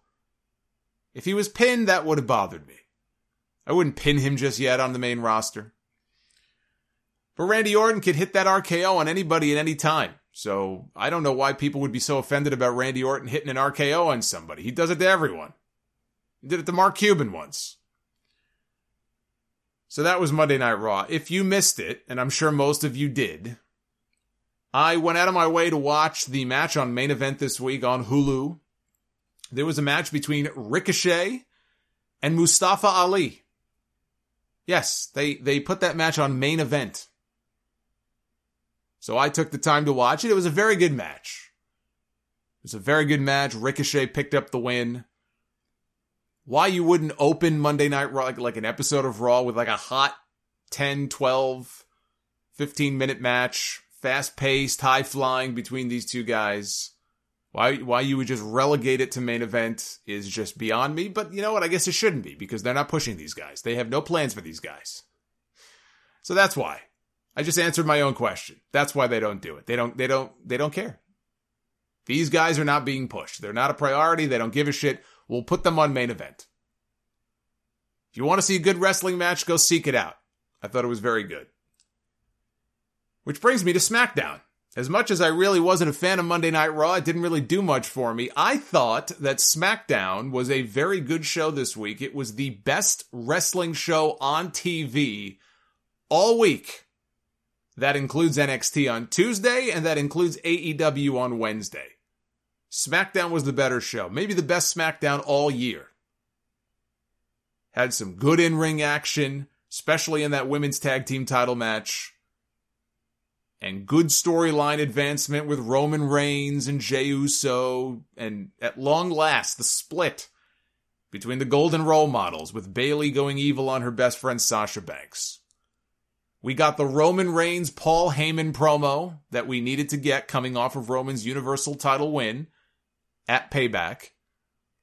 Roman played the role of Brock Lesnar in the segment. He stood silent while Paul Heyman did most of the talking. Roman had this cold, mean stare into the camera with that title, draped over his shoulder. This is the Roman Reigns that we needed to see. Heyman said that it was Roman who pulled him back in, not the other way around. When they had casted him away, Roman Reigns came to his savior, came to his aid. And they shared that in common. For everything that Roman Reigns did for this company, he too was cast away like nobody cared about him.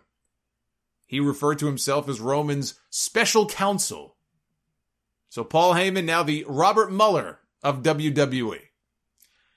And he ended by using the same catchphrase that he has always used for Brock Lesnar, called Reigns the reigning, defending, undisputed, universal heavyweight champion.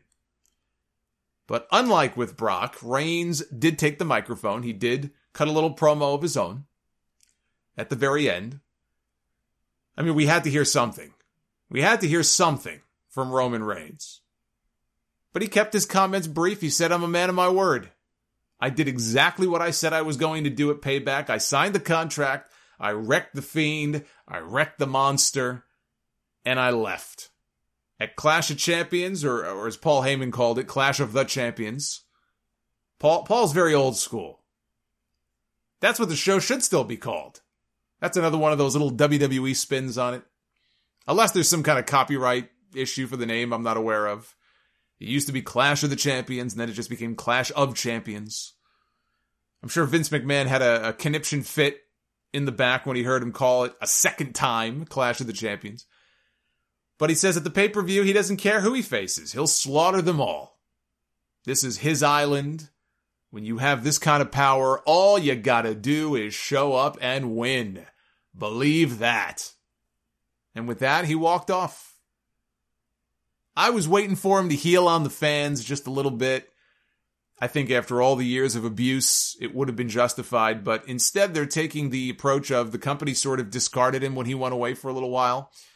That story works too, but more importantly, I love this pairing. They work well together. It makes sense. Heyman's been heaping praise on Reigns and his family and the Samoan bloodline and all that for 5 years now, dating all the way back. Remember Titan Tower? The night after Roman Reigns won the Royal Rumble in 2015, they had that big snowstorm, and Monday Night Raw was canceled, and instead they did a live show for 3 hours from Titan Tower with a whole bunch of promos and interviews.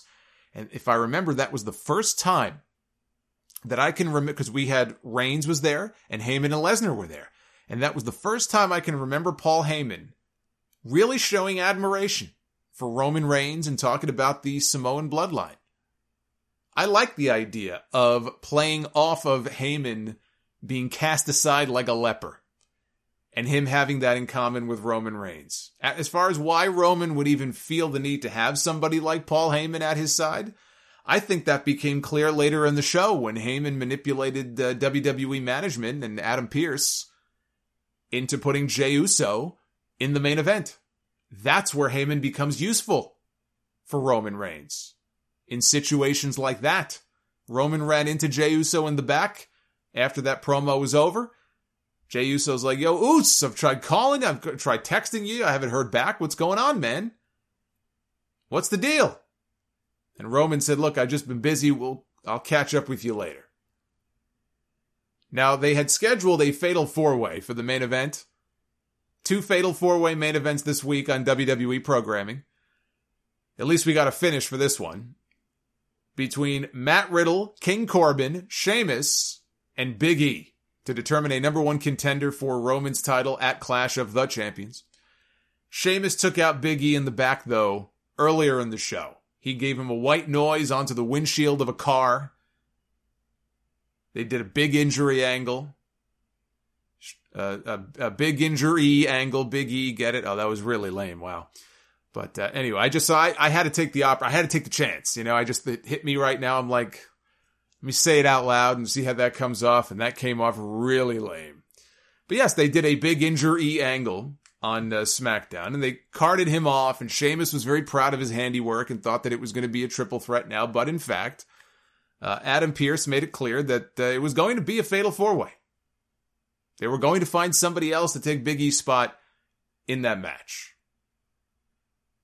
And Jey Uso ended up being the guy who ultimately got picked. Now, look, they had to do this because it's too early for Big E to be getting a championship match for a title that he is not going to win. Big E was not going to win the WWE Universal title.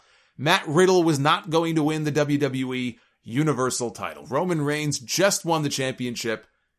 And so you know that these first few challengers, if not the next several challengers, are going to fall to Roman Reigns. And can you imagine the shitstorm on Twitter and the shitstorm on social media if Roman Reigns beats Matt Riddle, first defense, or he beats Big E? Oh, Big E is buried. Oh, Matt Riddle is buried. I was already getting comments about Matt Riddle being buried at the end of the show. I'm going to bury those people here in a second. I'll tell you why he wasn't buried.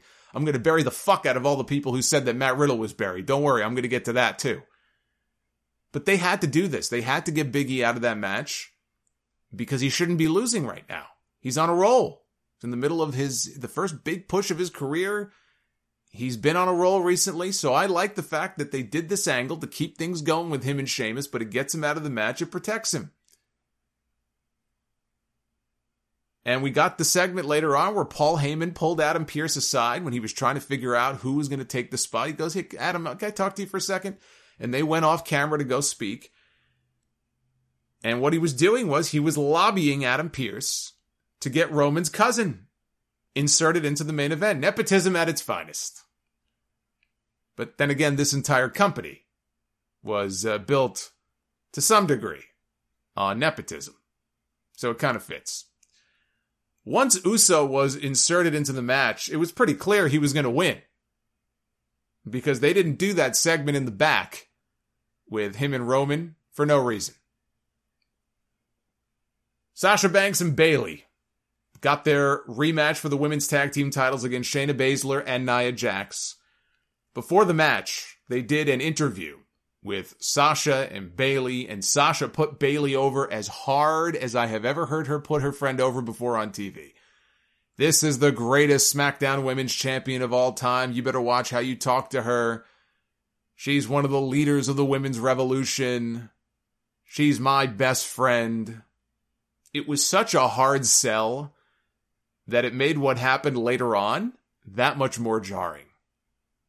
This was a very good match. I think I probably enjoyed this match better than the pay-per-view match between these two teams. Good action, but also good psychology, great storytelling. Shayna was working over Bayley's shoulder. Sasha got the tag, ran wild. She tried to powerbomb Nia Jax off the apron like she did to Asuka with that sunset powerbomb at SummerSlam.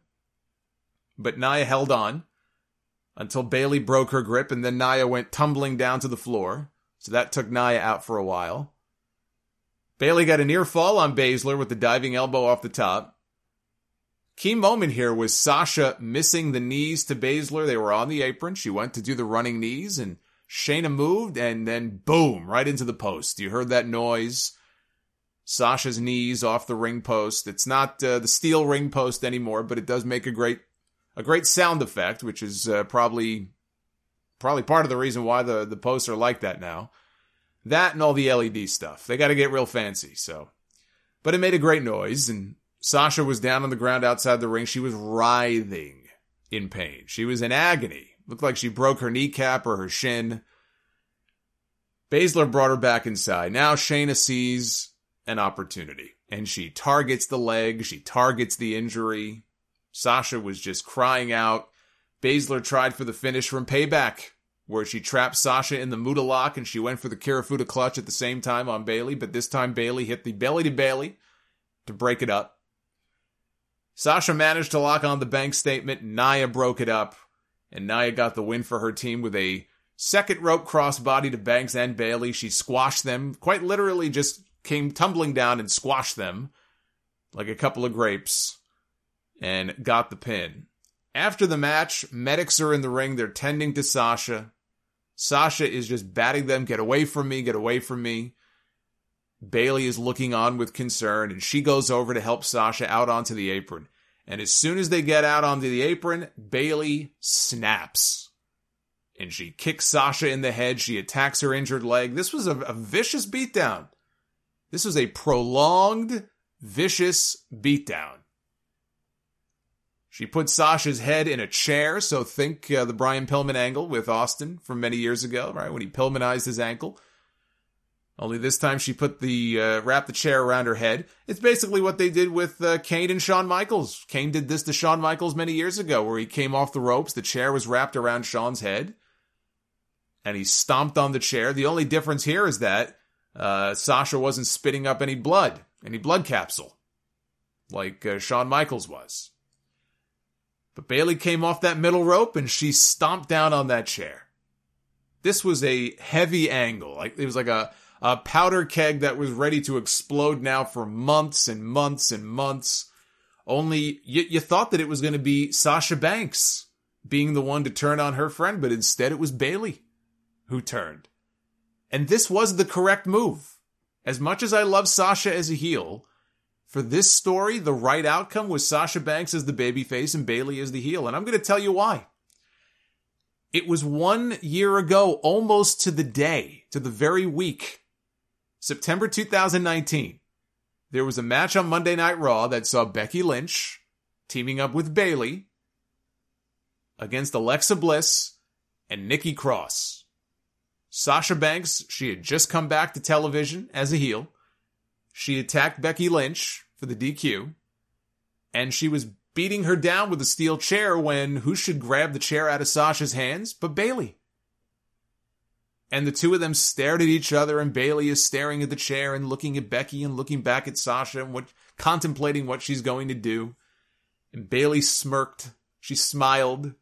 And she took that chair and she beat Becky Lynch down with that chair herself. Bayley went to the dark side 1 year ago this week by turning on her friend. And she did it with a chair. Fast forward 1 year later, Bayley once again turns on her friend. This time it's Sasha. And again, it's with the aid of a steel chair. Now that's a great story.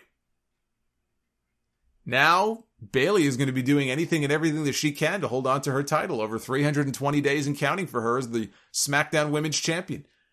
It would have been even longer. It would have been 5 days longer if they didn't give Charlotte Flair that little 5-day run with the belt before they put it back on Bayley. But that's why it had to be Bayley as the one attacking Sasha, not the other way around. That, and it's going to be a much bigger deal when Sasha is the one to end her reign as champion. I think this should have ended the show. I think this should have closed out SmackDown on Friday night.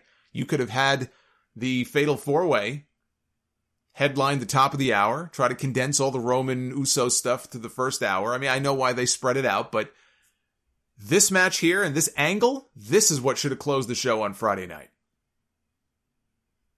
For the second time on this show, somebody got carted off in an ambulance. I think between that and Big E got carted out in an ambulance, Sasha Banks got carted out in an ambulance. Between that and the Retribution stuff that we've seen over the last several weeks, WWE seems to be a very dangerous place to work. And now they want to take away their TikToks and their Twitch channels. Why would anyone want to work there? I ask that question almost every week. Why would anybody want to work there? The announcing. The announcing did this segment no favors. Michael Cole and Corey Graves sounded comatose, and it reminded me of when Bret Hart came back to the company in 2010.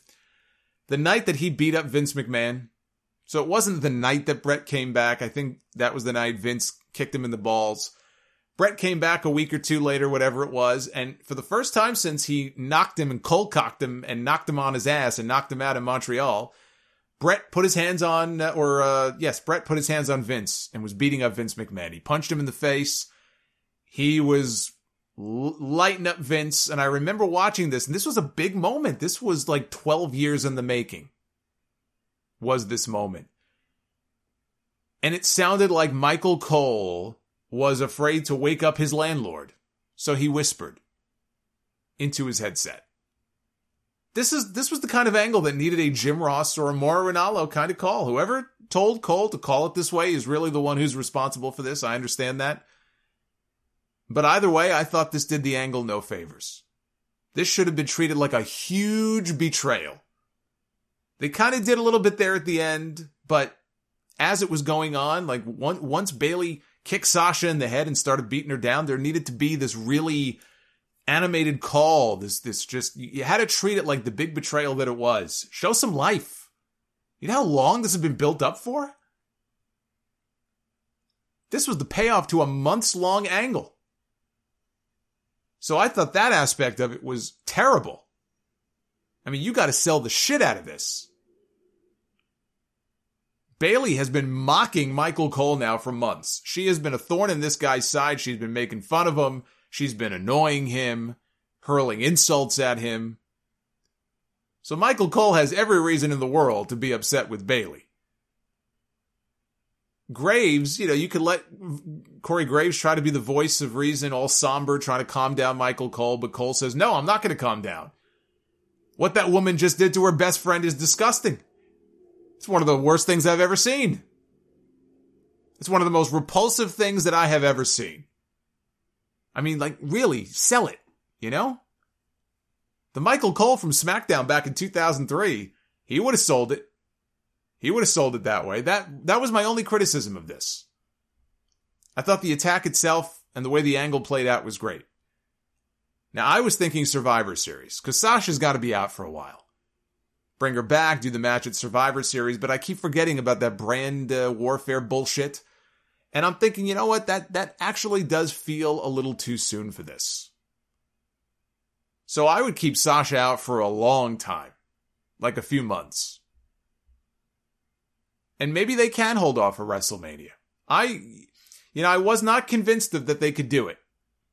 I was not convinced. It just felt like there's just too much time between now and then. But what they did here, this was a major injury angle. I didn't know they were going the injury angle route. This was a major injury angle. Sasha has the bum knee, but she had a chair wrapped around her throat and stomped on. That doesn't keep you off TV for 2 weeks. That keeps you off TV for not even 2 months. That should keep her off TV for 3-4 months before they bring her back. And there's been reports of WWE lining up Naomi for a big push on the SmackDown brand. Maybe she can be the next in line to feud with Bayley. You got Mandy Rose. Mandy Rose coming off a big win over Sonya Deville at SummerSlam. Great. Just like they're going to be feeding bodies to Roman Reigns these next few months, you got to feed some bodies to Bayley. Naomi. Mandy Rose. I mean, you can occupy the next 3 months alone just by feuding those women with Bayley until Sasha, they're ready to bring Sasha back. That could take them probably through the Royal Rumble. Then you bring back Sasha and you begin the build. You begin the build to WrestleMania. It's crazy that we never got a singles match between these two at WrestleMania after that match they had in Brooklyn 5 years ago. I thought they were going to do it in Orlando at WrestleMania 33, but it never happened. But now I think they can wait. They can hold off until WrestleMania. I think there is a path to do that. Sami Zayn is still walking around with his version of the Intercontinental title. Very upset ring announcer Greg Hamilton does not announce him as the champion when he comes out. Jeff Hardy came out. AJ Styles came out. He attacked Hardy. This is all leading, I assume, to a triple threat at Clash of Champions. I assume, but for which title? I still think the best way to contest this is going to be in a ladder match. Go Shawn Razor at WrestleMania. 2 belts hanging over the ring. You pull down both belts, you are the undisputed champion. Maybe a triple threat ladder match. How about that? Hang both belts from the ceiling. Clash of Champions. AJ Styles, Sami Zayn, Jeff Hardy. Triple threat ladder match. Sounds like an idea to me. John Morrison, he stole Otis's Money in the Bank briefcase after a match between Heavy Machinery and Miz and Morrison. He ran off with it as if the person who possesses it can just cash in with it, which is not how this works. Thankfully, Miz admitted that later in the show. He said, you can't just steal the damn thing and cash it in. I was thankful for that, because at least they're acknowledging that, in fact, you cannot do that. Because if you can, then what has stopped everyone else over the last, God, how long have they been doing this gimmick for now? 15 years, probably, right? WrestleMania 21, I think, was the first Money in the Bank match. And now, all of a sudden, it's possession is 9/10 of the law. Get the fuck out of here. Get out of here. But Morrison opened up the briefcase, and what did he find? He found a turkey sandwich. There was no contract. In fact, Otis was keeping his lunch in the Money in the Bank briefcase and keeping the contract in his Money in the Bank lunchbox. So never judge a book by its cover. This guy is not as dumb as he looks. Or acts. As dumb as he sometimes acts on TV. We got a Firefly Funhouse with Bray Wyatt saying that next week he's introducing a new character to the Funhouse. Didn't I just say that last week? After they had Postman Pierce ring the doorbell and come to the Funhouse, that it's time to bring new characters into the Funhouse. It's no coincidence that right after this we had a backstage segment with Nikki Cross watching on a monitor, and over comes Alexa Bliss. She's still wearing the Harley Quinn hairstyle, and she's apologizing to Nikki for how she behaved the week before when she smashed the coffee mug. I'm sorry. I want to apologize. In the background during this entire segment, you could see Ramblin' Rabbit behind one of the equipment boxes. So it looks like Alexa may be joining the Funhouse next week. And they also aired a vignette for a new female coming to SmackDown. All we could see were her legs. She had heels on. She had a long fur coat that stretched all the way down to the floor. We never saw her face. We never heard her voice. Uh-oh. Maybe someone's getting that Emelina gimmick. That's what that kind of reminds me of. Reminds a lot of people of Emelina. Maybe it's Emma. I thought she was with Impact. Isn't she with Impact? What's her contract status? What is Emma's contract status? And then Jey Uso pulled off the upset in the main event, beating out King Corbin, Matt Riddle, and Sheamus to become #1 contender for the Universal title. The same Jey Uso who has not been seen on television in weeks and weeks. I mean, the last time I can remember him being on TV in any kind of real segment may have been that god-awful karaoke stuff they did. How long ago was that? The same Jey Uso who has not been on TV is now the #1 contender for the top title on SmackDown. But you know what? It's someone different, and there is a story to it. I would rather they beat Jey Uso than beat Big E. So I am willing to look past that. Sheamus hit the bro kick to Corbin. Riddle hit the bro to sleep on Sheamus. The floating bro off the top rope to Corbin, even though he barely grazed him with it, but he hit the floating bro. At the same time as Riddle is coming down off the floating bro, what he does not realize is that on the other turnbuckle in the opposite corner, here comes Jey Uso. Off the top with the Samoan splash right onto Matt Riddle. He pins Matt Riddle to pick up the win. Now, I didn't like that Riddle was the one that he pinned, but Matt Riddle had the match won. He had the match won. He just never saw it coming. So it's fine. Riddle will be fine. All this bullshit about he's buried. I can't believe they buried Matt Riddle. The people who say that Matt Riddle is buried off of that one finish know absolutely fuck all about professional wrestling. Believe me, I know a burial when I see it. This was not it. Riddle took out Sheamus. Riddle took out Corbin. He got caught. Nothing more, nothing less. Couldn't believe the tweets and the stuff about him being buried. I think these people's brains are buried in goo. What Roman Reigns is going to do to poor Jey Uso at Clash of Champions is more of a burial than whatever happened here to Matt Riddle. And I would rather it be Uso than Riddle getting destroyed at the pay-per-view.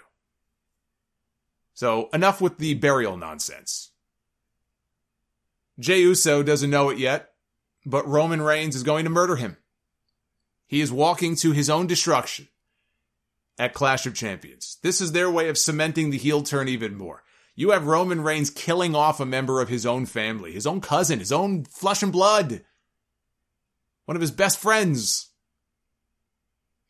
They tried their damnedest to get people to boo Steve Austin after he turned heel in 2001.